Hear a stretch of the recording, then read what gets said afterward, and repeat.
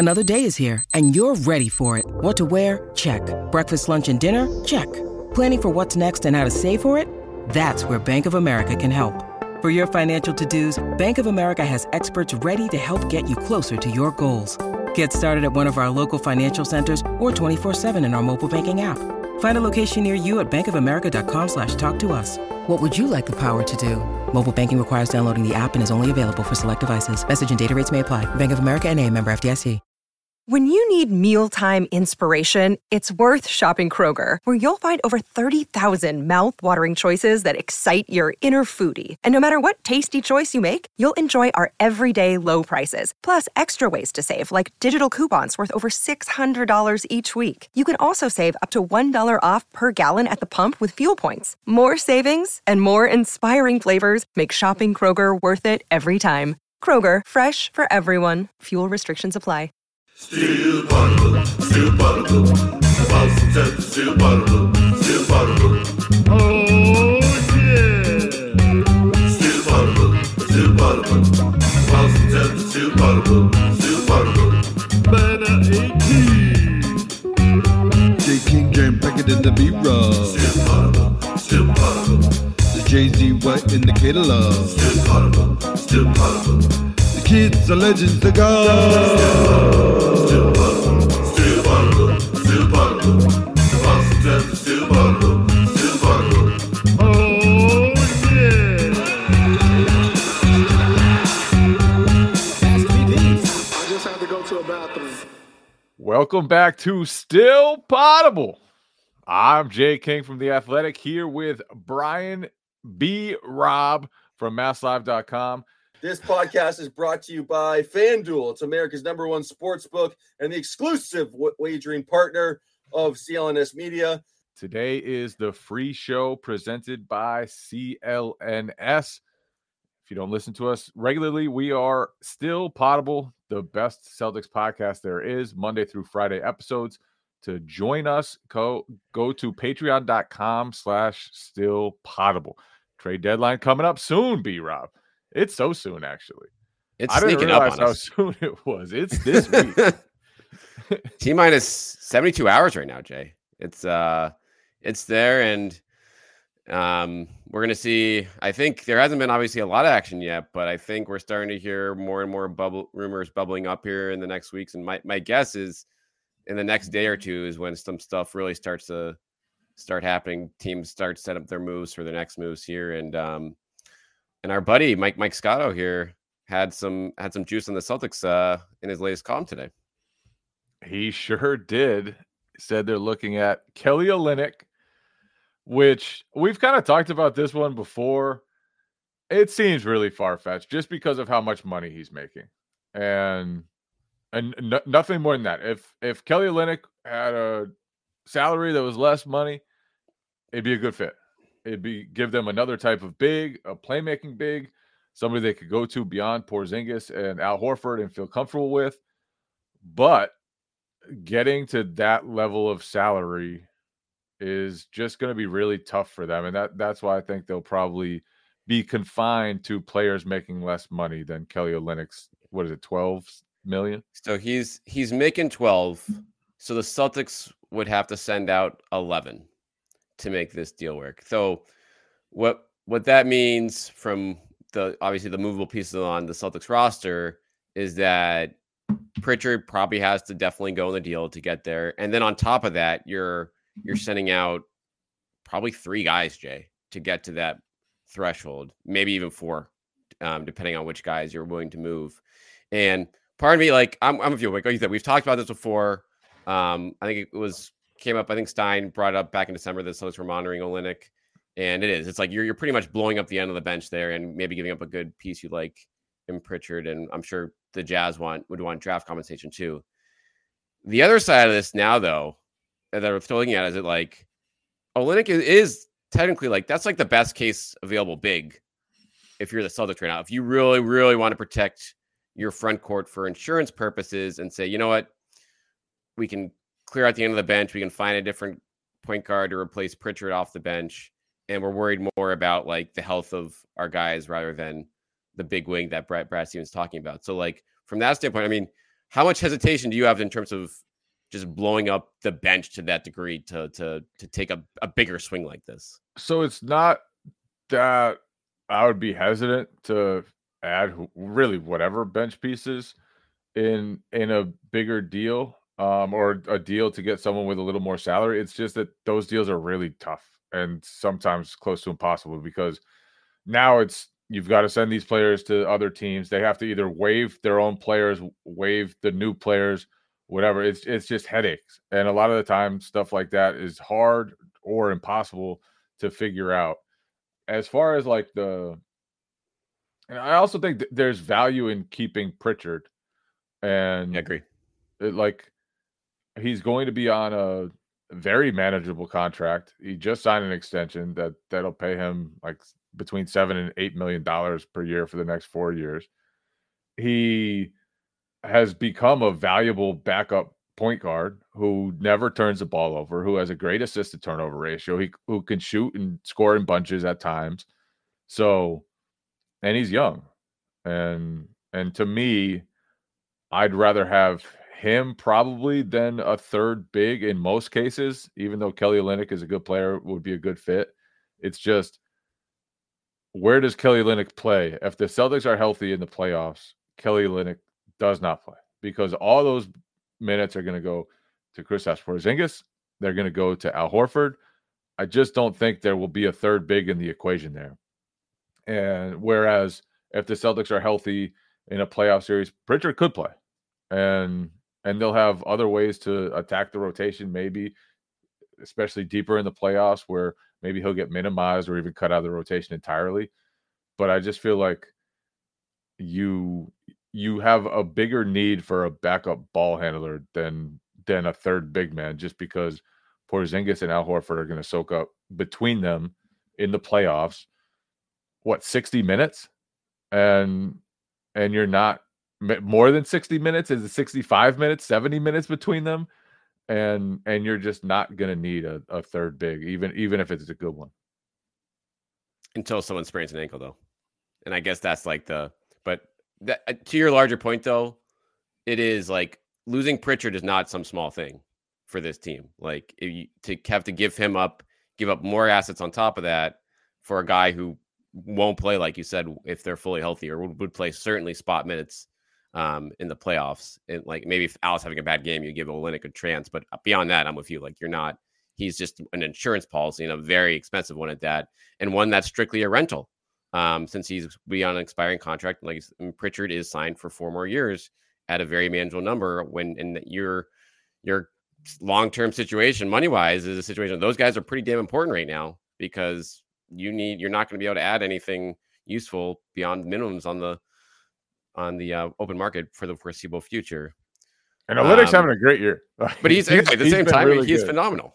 Like, what is he, like 56% from the field? The 3-point numbers is crazy per 36 minutes. Just having a really, really good year. Could he be better than Al in some situations? Do you feel like conceively? For like matchups in the playoffs? Offensively, sure. Defensively, not close. And Kelly Olynyk, positional defense, we could recall Brad Stevens must have said that term about Kelly Olynyk a million times when he was the head coach of Olynyk. But Al is just a totally different level defender than Olynyk is. And in the playoffs, to me, you need that. Like, I'd rather have a big man who can guard really well, and guard no matter what type of opponent you're playing against, who can guard Joel Embiid, if Joel Embiid is healthy, who can guard Giannis, who you can stick on these matchups and feel comfortable with them in those matchups.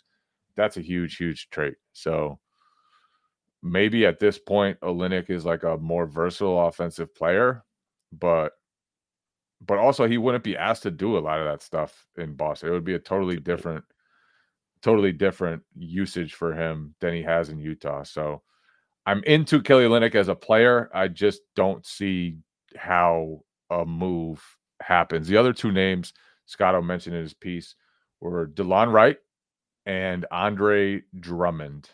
Wright would sort of fit what the Celtics are looking for, a big backup wing. He's sort of like a guard, has good size, knows how to play. Would not be too expensive.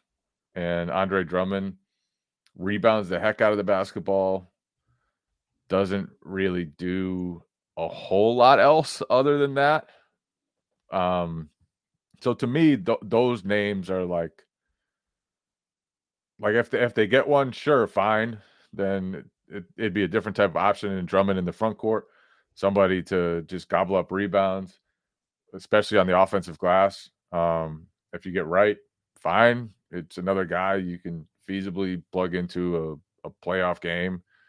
But like, to me, those are like those would be lower tier additions for the Celtics to go out and get one of those guys, somebody that I don't think would really make much of an impact. All right, let's get into those guys a little bit more here. But first, let's do a quick break from our sponsor at FanDuel. Happy Super Bowl to all who celebrate from FanDuel, America's #1 sportsbook. FanDuel has so many ways for you to end the season with a W. Not only can you bet on who will win Super Bowl 58, but FanDuel also has bets which players will score a touchdown, how many points will be scored, and so much more. New customers join today and you get $200 in bonus bets if your first bet of $5 or more wins. Just visit FanDuel.com/Boston to sign up. That's FanDuel.com/Boston. Make every moment more with FanDuel, an official sportsbook partner of the NFL. 21 plus and present in Massachusetts. Hope is here. First online real money wager only. $10 first deposit required. Bonus issued as non-withdrawable bonus bets that expire 7 days after receipt. Restrictions apply. See terms at sportsbook.fanduel.com. GamblingHelplineMA.org or call 800-327-5050 for 24/7 support. Play it smart from the start. GameSenseMA.com or call 1-800-GAM-1234. And we're back.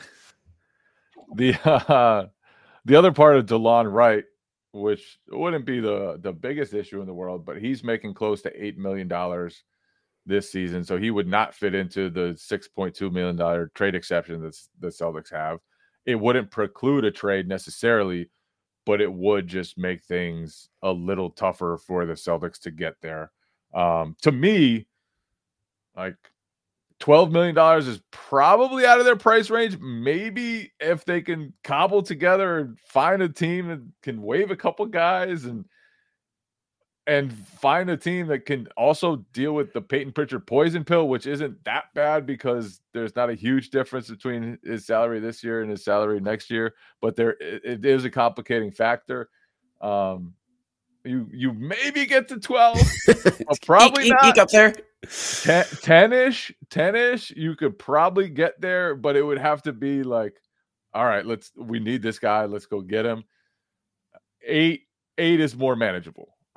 So Wright would kind of fit into I wouldn't say the sweet spot, because under the trade exception would be the sweet spot, but 8 is easier to get to. Right.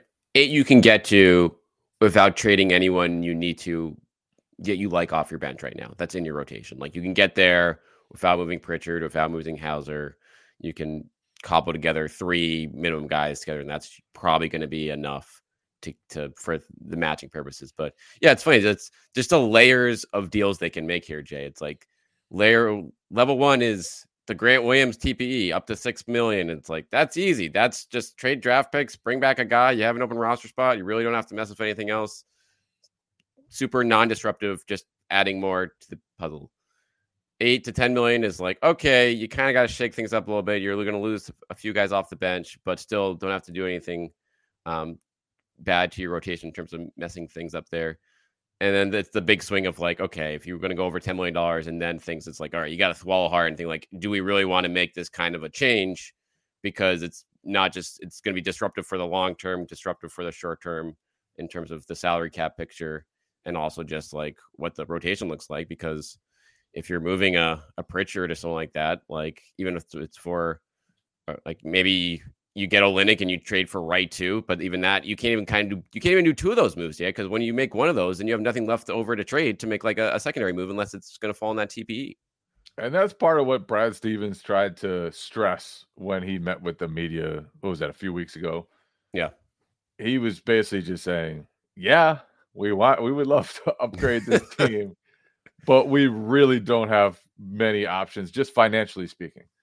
Like, it has nothing to do with the desire to go get someone. It has nothing to do with will they pay up, like, salary purposes to get somebody. It's just literally, unless they want to break up their top six, which they are not going to do. They're not trading one of their starters. I would be absolutely stunned if they move Al Horford. They are going to keep that group together and move forward. And if you're going to do that, then you're just extremely limited with what you can do financially speaking, looking for trades. And that's why the names you've heard have probably been mostly underwhelming. That's why even when like Denny Avdia comes up or Isaiah Stewart now, who signed an extension, those Bye-bye to salaries are those really guys. tough to get to. It's like 15 million. Sorry, guys, can't do it. It's really tough.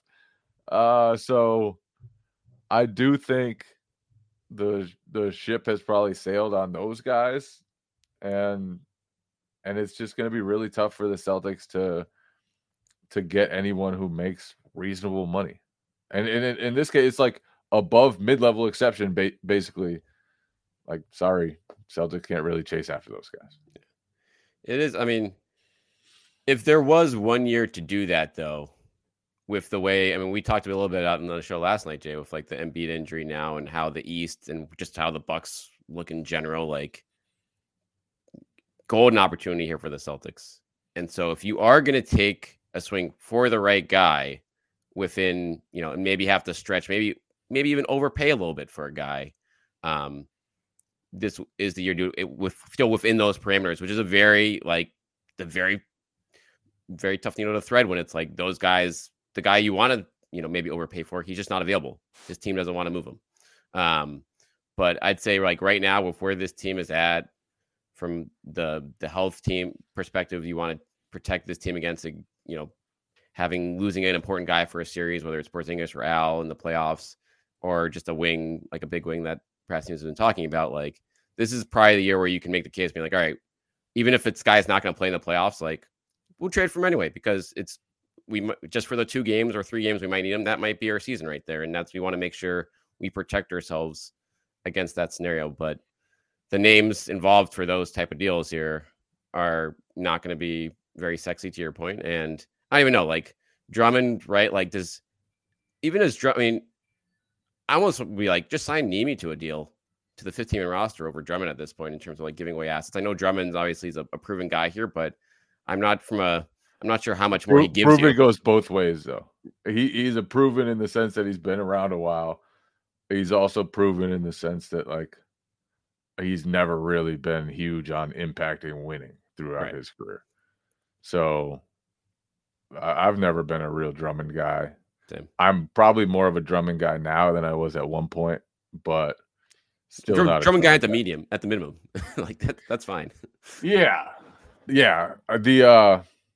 And then it all comes down to also how much the Celtics trust the guys deeper on their bench. And O'Shea Brissett has played pretty well lately. Delano Banton has kind of fallen out of favor. Lamar Stevens had that one game against Orlando where he played center and everything went really well, and then hasn't really been seen from since.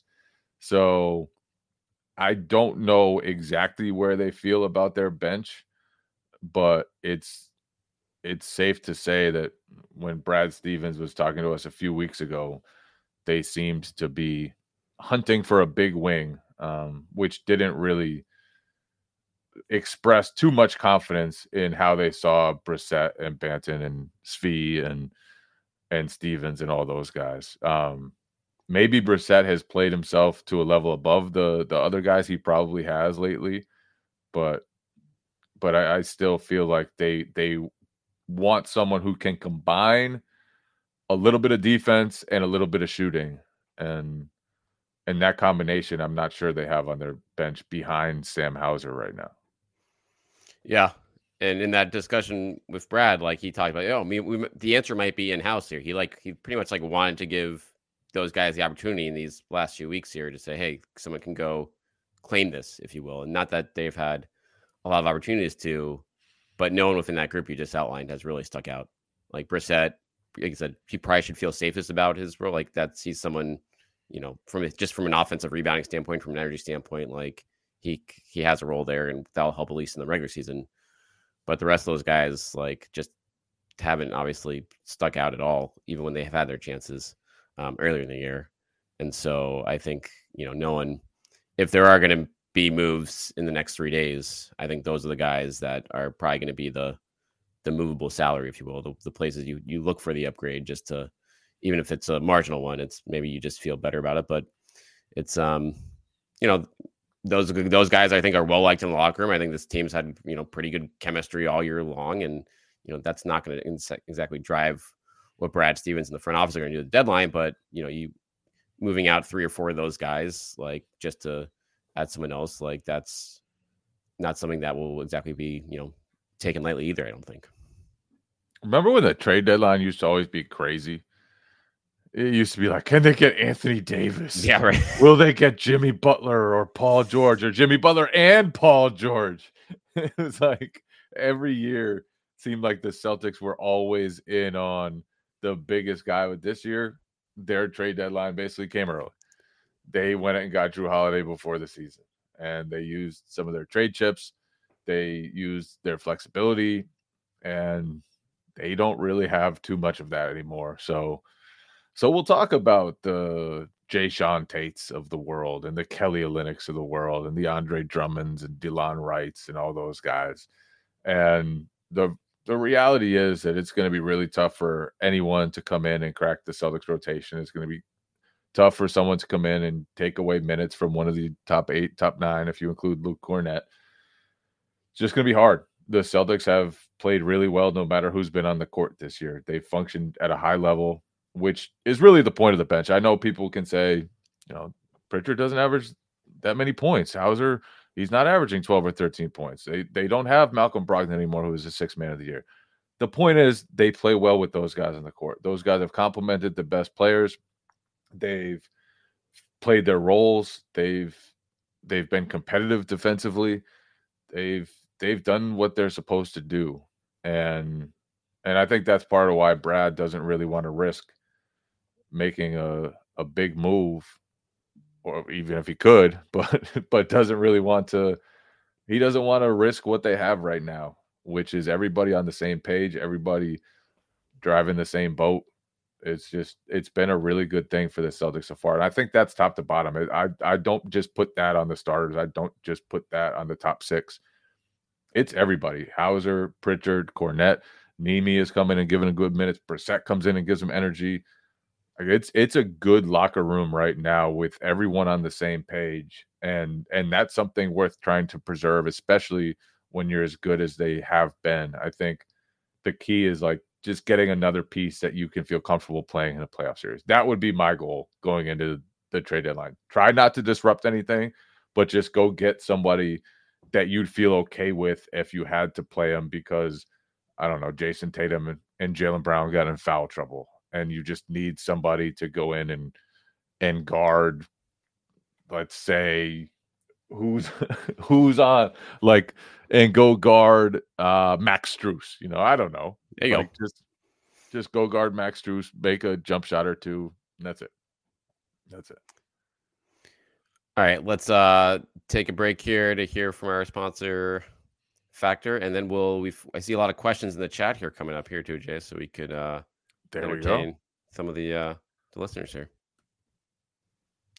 And we're back with we're gonna do a little go into the comment section. We've got some ideas from the listeners here.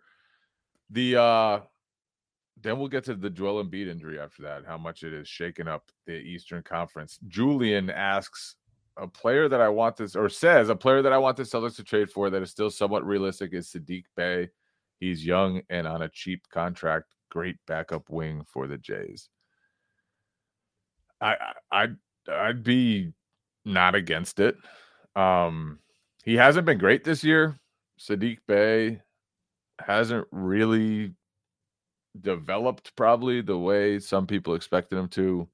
I'm not sure whether the Celtics would be into him, but the Hawks contract situation, they could theoretically be looking to shed long-term money, and he's in the final year of his rookie contract, so he's a guy that could be on the move. I wouldn't hate it. It would be fine. B-Rob, do you have intense thoughts on Sadiq Bey? I feel like he always has good games at the Garden. That's probably the main incentive here. If Brad Stevens cares about his track record there. Who started a career better in the Garden, Sadiq Bey or Ayo Dosunmu? Ooh, I mean, Ayo, like, he was unbelievable. That, like, was that 2 years ago where they just shot, but neither did Sadiq for a while. Right. I remember when everyone used to be mad at the Celtics for passing up on Sadiq Bey. It feels like he's been around for more than 4 years at this point. Yeah. He was around in college for a long time too. That's true. You've known about Sadiq Bey for a long time. He's been part of your life for a long time, and so that's probably why you feel like Sadiq Bey has been in the NBA forever. He is averaging 13 points per game this year, but his 3-point shooting is way down, about 30%. That could be a factor of his looks. That could be whatever. But if Sadiq Bey is not hitting 3-pointers, then it's the wrong move. I don't know if you'd feel more comfortable putting Sadiq Bey into a playoff series than one of the guys the Celtics have on the end of their bench, but I don't know. Yeah, like, is he going to play over Hauser? Like, maybe, like, he's not a super if he goes into a slump, but no, no. I would not play him over Hauser. Never. He shoots 35% from three for his career, which is fine, but not great at all. He's never. I guess last year he shot, small sample size, 40% in Atlanta, but for the longer season, 36.1%. He's fine. He's fine. I wouldn't be excited about him if you get him, but then you got to pay him too. I'd be shocked if they pay him. Just let him go. Yeah, that'd be like a rental situation. My guess is because, I mean, I guess the good news about Bey from a now standpoint is, like, he makes only $4.5 million, so he can just fit into that Grant TP. So that's the type of guy you're talking about, Jay. Of, like, you can just add him in there, you give up some second round picks maybe, and you can get him for 3 months. And unless you're moving up, you're making some bigger changes on the team next year, you're probably just letting him go because you're not going to have enough money to throw at him and whatever you want to pay Drew Holiday on top of it. Yeah, that's just like that'd be a depth signing. If Hauser goes into the tank in the playoffs after like a few games, like maybe you run Bey out there. But yeah, that's certainly just an insurance policy, if nothing else. It seems like if they he'd be like a 10th guy. And also the other piece to think about there, he's a young guy trying to make his money. How thrilled would he be to come to Boston and be stuck at the end of a bench, probably not playing a lot? And so these are all the things Brad Stevens has to keep in mind. Like that could be a tough sell to Sadiq Bey, and in a locker room that has everyone right now on the same page. Like I said, you don't really want somebody coming in who would want more touches, more shots, more minutes than he's going to realistically get. So that could be a potential problem with Sadiq Bey. Let's get another comment up here. Gallinari. I would rather wait and see if Detroit buys out Gallinari and re-sign him. Okay. Was not prepared for the Gallinari request here. I don't know if you've seen him play this season. Probably not. He was slow to begin with. Came back from injury, got a little older. He's not swift of foot these days. And he's not even the same player he was when the Celtics signed him at the beginning of last year. He's tall. He can shoot. He's had a great career, but I just don't know if Danilo Gallinari is the one to actually help the Celtics on the court. He seemed like a great teammate, seemed like a great guy, could probably help the locker room. If that's what you want him for, totally fine. But if you expect Danilo Gallinari to go into a playoff series and do anything more than stand there and space the court and then be a traffic cone at the other end, I don't think you'd be too excited by what happens. Yeah, I believe the Celtics picked the right time to cut bait. Just moving him before the season started, and tough situation, but it is what it is. And he just wouldn't be playing for this team. And even as a extra depth piece, I'm not necessarily sure that's you're going to be confident to throw him out in the playoffs or in any situation, even if injuries hit. But here's another more interesting name coming up here from John. Thoughts on Nadia Marshall? Some rumors linking him to the C's, realistic and affordable. Where are you on Marshall, Jay? Najee, I'm into it. I'm into it. I don't know exactly how realistic it is. He's big. He's athletic. Defender. Yeah, I mean, you could do a lot worse than Najee Marshall if he's available.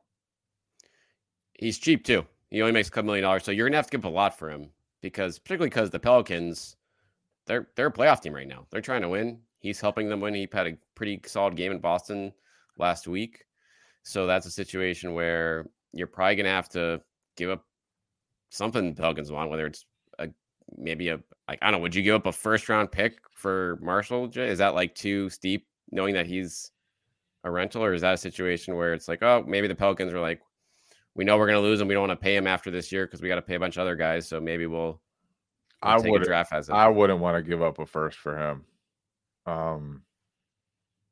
Just because what does he do for this team? How much does he play for this team? If I'm giving up a first, I want someone who can come in and make an impact, who will come in and be a rotation guy every single night. And Najee, he's fine, but I don't know if he's coming in and playing 15 minutes a night on this Celtics team. I don't think he would. So I'd be against that. And this speaks to the difficulties the front office is going to have adding a rotation piece. Because I'd be perfectly comfortable with Peyton Pritchard, with Sam Hauser, with Luke Cornett. I think those guys are all fine. Najee Marshall, he's fine too, but I don't think he's necessarily like a real cut above those guys. I don't think you trade for him and you're all fired up like we got a clear-cut upgrade from the guys we have on our bench. New Orleans is an interesting situation because they just have a ton of young rotation pieces that they're going to have to figure out what to do with over time. I mean, we can include Herb Jones. They've got Dyson Daniels, Najee. They've got Trey Murphy, like just a ton of guys around their stars that are young and improving and kind of play a similar position. So they're going to have to figure out what they're doing with those young guys and maybe clear space for some of those young guys over time. So that they're going to be an interesting team to just see how things shake out over there. Maybe not this trade deadline, but over the next couple of years, who emerges that they hold on to, who emerges that goes somewhere else. Because I don't think all those guys can thrive in the same place. And they're all good. They're all talented. Agree. Like it's like maybe they're like the one or two teams in the league that they have too many wings. Like everyone's looking for wings. The Pelicans have a bunch of young ones, but they're not going to be able to keep them all eventually. And whether they try to settle on the guys they like here and get something for the guys that maybe out the door after the season now, that'll be an interesting question. Or they could just say, hey, Jordan Hawkins. Jordan Hawkins. I know there's another one. Exactly. There's just like 5-6 guys there. And that's not even including their stars. Like that's just the guys around their stars. Exactly. Like, oh yeah, Ingram, McCollum, that Zion guy. It's like there's just a lot of guys there. And so they are, out of any team, they're a candidate for a consolidation trade. But whether they want to do that trade now or in the offseason is the question. Like that's to be disruptive. And then, like you said, like if a guy like Marshall, bring him in here, like the continuity factor the Celtics have with Hauser and Pritchard, it's like it's going to be hard for any guy, even if they're borderline, could compete for minutes with either of those guys. Like to jump over either of them, given the experience they have in the system now of 2 or 3+ years, like that's going to be tough to do, and that certainly is gonna inform or maybe impact just how much the Celtics are willing to give up in this situation when that Tatum and Brown are going to be playing 80 minutes a game in the playoffs regardless. And if one of those guys gets hurt, it's not like Marshall's going to be able to save you in that disaster scenario. Yep. We've got a lot of Bones Highland talking here. Throw up one of the Bones Highland comments for me. I like Bones. He'll attack the defense. Might attack his teammates too. Bones for Pritchard and maybe a second-round pick is the move. Why? I mean, I don't agree with that. Why? That seems like the pick's going in the wrong direction there. So is Bones better than Peyton Pritchard? No, I don't see much evidence to it. He's had some big games. When he's on, it can be fun. He's shooting less than 40%. Denver traded him just because he was the only guy who wasn't on the same page as everybody else, and they just decided we got to get rid of this guy. We can't have his attitude in this locker room anymore. They went on to win a title. I just don't see it with Bones Highland. Why Bones Highland? That's probably the last guy you want to bring in here, Jay, right? Like from that standpoint of the attitude. He's an inefficient guy. He plays 7 minutes fewer than Peyton Pritchard, turns the ball over twice as much. He doesn't shoot the ball as well as Peyton Pritchard. I don't know. I've never been a Bones Highland guy. To me, he's an empty calories guy who does some fun stuff, who has a lot of game, but doesn't necessarily know how to harness it. So, but I'm not a Bones guy. Bones is more talented than I'll give him credit for. He's better than I'll give him credit for, but that wouldn't be a target for me, especially considering what we've talked about, that there is good continuity on the bench. These guys know their roles. They know what they're supposed to do. They know how to help people around them flourish. And to me, Bones Highland has never shown that he can be just a productive cog in the machine. I think this is exactly the last type of guy the Celtics should be going at, like at this moment, because that's someone he wanted out of a title team last year to play, and now he's going to come to a team where they literally just going to say you're sitting on the bench unless 2 of our guards get hurt. Like that's not going to be a happy situation for him either, and he's not better than Pritchard. I do want to bring up one guy though, one former Celtic, Jay, that is in the news this afternoon per Mark Stein of Substack, that the Mavs are considering trading Grant Williams just 8-9 months into his tenure in Dallas. Reportedly, I mean, who knows how serious these talks are, but they potentially have talked to the Bucks about Bobby Portis, which would add a pretty fun layer of spice. And I want to say the Bucks have had their eye on Grant maybe 2 or 3 trade deadlines ago. I feel like there was Dante DiVincenzo buzz. That's right, wasn't there? DiVincenzo buzz for Grant when he ended up getting traded to, was it the Kings? Yes. Yeah, that's it.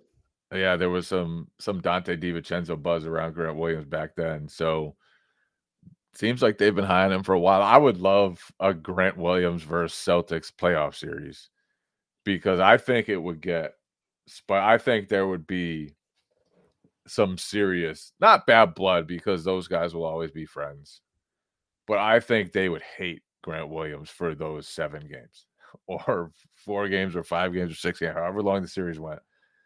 Jason Tatum, Jaylen Brown would hate him, and they would go at him, and it would be awesome. It would be so much fun, and he would never back down. He'd go right back at him. He'd be annoying them. He'd be in their face. He'd be doing a little extra like Grant Williams does, and I'd be all about it. I would love to see him go to Milwaukee. I would love to see that series. I think it'd be fun. I think even when they played Dallas recently, you could see a little glimpse of that. Like Jaylen got legitimately pissed at Grant during that game. That was not like phony. That was not, this is funny. Jalen was legitimately pissed off at Grant Williams, and I would love to see it over a playoff series. That would be fun. And the Tatum block too was glorious. That Tatum block too. I think that was in good fun. That one was in good fun. But yeah, you're right. You're right. Jalen, like on that play, you could tell if it wasn't Grant, he was gonna get in someone's face after that sequence, and then it was like, oh. But yeah, it's the amount of storylines in that series, Jay, would be phenomenal from a coverage standpoint, with whether it's the Drew Lillard aspect of it. Now, if the Bucks got Grant, that'd be a nice secondary subplot. Obviously, Doc Rivers taking over there now with his seas ties. Like there just be a lot of meat on that bone from a reporter's perspective. So I don't feel like, bring that trade on. That would be that even more spice to already very, very spicy potential playoff series. I'd be in. I need it. We got a couple other. Send Grant to Milwaukee. Let it happen. Do it. Here's an interesting name I haven't heard much of. Jay, do you think, this is from Mickey, do you think Lonnie Walker would be a good target? Harry Giles also on that team, could be a nice package. Giles, we know obviously as Tatum's buddy, I don't think he's part of the equation here, but Walker, I believe, is just on a minimum deal here, Jay. But is he a guy you think would be happy in a situation here, or is he someone that, again, he's looking for his next deal and is not going to be content playing he'd be an interesting one. Doesn't actually fill a need. Doesn't really fill a need. He's more like just a scorer, and that's fine. To me, I wouldn't be after a scorer. And he's had a great shooting season. He's kind of revived a career that looked like it might be halting. He had a fantastic game against the Warriors to close them out during the playoffs last year. I don't know if you remember that, but now he's just been pretty solid in Brooklyn this year, shooting the heck out of the ball. He's athletic. He's solid size for a wing. It'd be to me, like it'd be a guy I'd want to have around longer term, but not necessarily somebody I'd be thrilled to put in a playoff series, because he's not the best defender. He's not the best decision maker, but he can go on streaks and score a ton of points. So I don't know. It'd be fine. Like if they got him, it'd be fine. But I don't know how thrilled people should be, even though his stats are pretty good this year and his shooting's been awesome. Yeah, again, it just, you have bigger needs on the roster, so it'd be a nice insurance policy to have. But I think you're better off spending your assets, your draft picks elsewhere to get, the bigger wing that can maybe help you defensively more than a Sam Hauser could, and it can shoot a little bit. Or just, another insurance big, someone you like maybe a little bit more than Luke Cornett, which may or may not be out there. But I'm a feel like it's a fun name to throw around, putting up good numbers for a bad Nets team, but not necessarily what you're going to need from him on this team. All right, Jay. Somebody brought up Caruso in the chat. Yeah. Let's go put that over. I don't think that's realistic. I think the Bulls are actually going to keep Caruso. I don't know if they should, but it sounds like they probably will. So, but he'd be one of those guys. His contract, I forget exactly what it is, but it's in the 10 million-ish range. He'd be one of those guys that they could get to that level for Alex Caruso, because he's Alex Caruso, because he would give them a third, like all defense level guard. That'd be insane if they somehow got Alex Caruso to put next to Drew Holiday and Derek White. They'd have maybe the three best guard defenders in the entire league. Sorry, Marcus Smart. And that's three one best where you healthy guard defenders at least. And you could trade Pritchard for him, like as part of that deal, if we're available, and like that'd be obviously a clear replacement / trade. That'd be, worry about that. Go for it. You wouldn't worry about it. It's to get somebody who's going to be playing a bunch of minutes for you, who's going to be making a difference, who can absolutely impact the game, who can play it at a high level in the playoffs. But yeah, I don't think he's a realistic target for the Celtics. It just truly doesn't doesn't seem like that's a real possibility. You'd have to bowl the Bulls over, I assume, with multiple first-round picks, and on top of Pritchard, and even that, I mean, who knows what if they're really holding tight to him, like that might be just too much in itself. One name that I've kind of bet around that would be in my head that would be sort of Caruso very light. Chris Dunn. And I don't know what the Jazz would feel about moving him, but he's another guy who he's really revived his career. He's become just an awesome perimeter defender and can really make guys' lives hell. So again, I don't know what the Jazz mindset will be there. They do have a number of guards. They have a team that's good but not great. It's hard to tell exactly what Danny Ainge will do over there, but Chris Dunn, I just like how he competes. I think he's pretty good, and I think shooting 41% from three this year, Jay, too, on top of it. He's gotten good. He really, it's a pretty cool story. Obviously he was in Jaylen Brown's draft class. He was out of the league last year playing in the G League and just kind of kept playing and worked his way back in, had some injury issues earlier in his career on top of just a slow start to his career. And now he's back, and I think he's actually pretty good.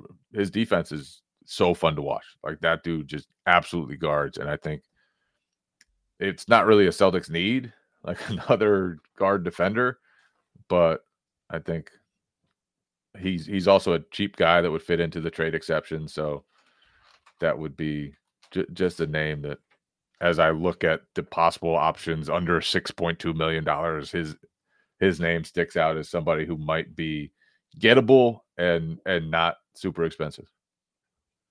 Agree. I mean, there's a lot of guys on this Jazz roster that make that, smallish money that the Celtics could take a look at. And like you said, Dunn, he's only 6'3", but he can obviously guard up a little bit if you need him to. And yeah, if you're just looking just to 4 to 5, you want to upgrade the slots 11 through 15 with just some more proven guys. Like, he certainly fits the bill in that front. And maybe you work out something bigger with the Jazz and get a couple of those guys and slot him in, since I think he would even fit into I think he's just making the minimum. So you don't even need to use the grant TP for that. You could just go into the minimum exception via trade there. So one to watch. Another one. I haven't heard that one in a while. It's a good one, Jay.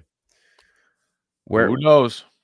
Who knows? Who knows here? I think so Jay, we'll probably put a bow on this pretty close here, but if people want to, we're going to be all over the trade deadline all week here at Still Potable. So where can the people get it here if they want daily analysis and updates all week? Come to patreon.com/stillpotable. We have an exclusive group chat for members of our podcast. You'll be able to ask us questions in there. We should do a mailbag pod with everybody's ideas. Let's do that. But you have to sign up for it. Go to patreon.com/stillpotable. You'll be able to see where to send in your mailbag questions, and you can sign up for 7 days all week. 7 days free trial. You can just give it a try this week. Yeah. If you like it, stick around. Like Jay said, we have an exclusive chat in there. We have daily episodes of game analysis, lots of guests. And this is a situation where this week we're going to be all over it all week long, giving you the best Celtics analysis anywhere. And so we really loved you guys to come check it out with us and get daily no ad shows straight to your listening app of choice. Yes, sir. Before we go, we did talk about the Joel Embiid injury stuff on our last podcast, but for some reason, 3 minutes of our audio went haywire, and that was the 3 minutes. So let's discuss the Joel Embiid injury fallout. And obviously, we don't know yet whether he'll miss the rest of the season. We don't know whether there's a chance he's going to come back. I guess we do know that there's a chance, but right now it hasn't been ruled out.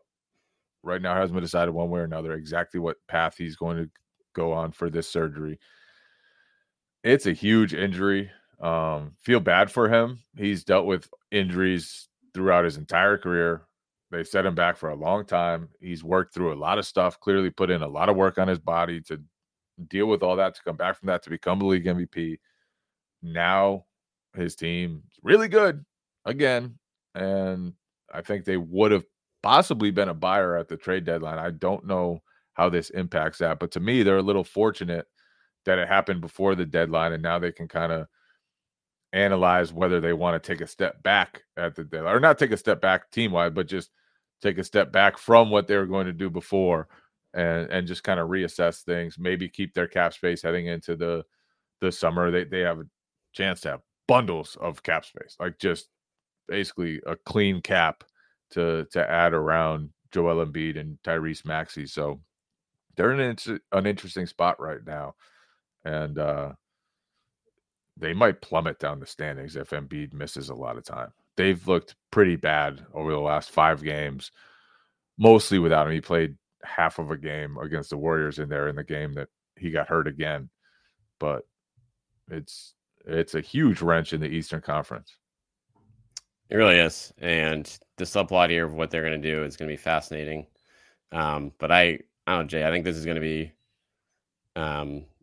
good news in terms of that's, like you said, that's a team that could take in a big swing in the next week right now. But I think it's pretty safe to say they have no real incentive to do that now. So with a lot of things seemingly lining up for the Celtics well to make a real serious run in the East this year, this is to the list. And even if he does come back, it's just hard to envision him even in April coming back from a surgery like this being anywhere close to 100%, getting back his conditioning during the playoffs itself.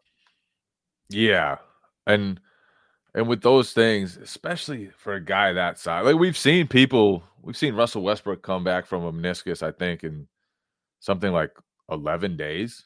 And he came back and he was just his bouncy, usual athletic self. But for a big guy, especially with a big guy with Joel Embiid's injury history, you wonder if he'll be able to come back quickly, if he'll be able to come back right.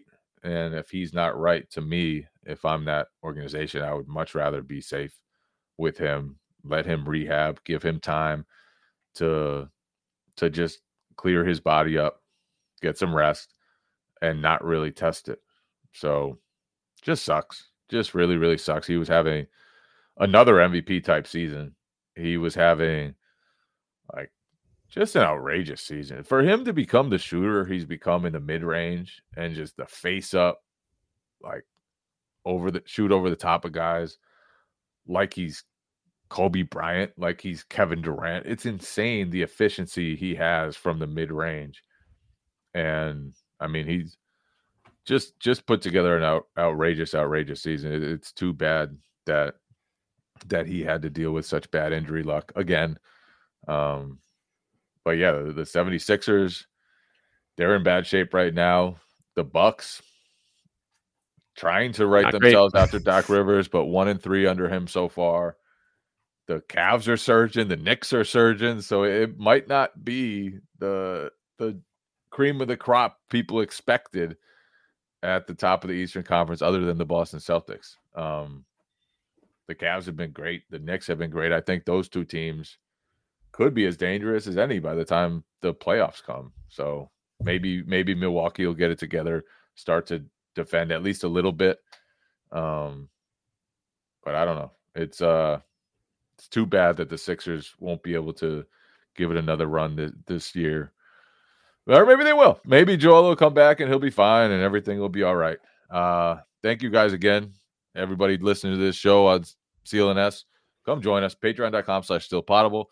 We got podcasts Monday through Friday, sometimes bonus episodes on the weekend. And we're building a cool community with a group chat with only subscribers. It's like Twitter before Twitter got ugly. It's a pretty awesome place to hang out with other people during the game. We chime in a little bit. The listeners chime in a lot. And it really is becoming a fun community with people that I recognize, even though I don't know their faces. I don't know who they are, but I see their names and I appreciate them. So come sign up at patreon.com/stillpotable. We appreciate you all.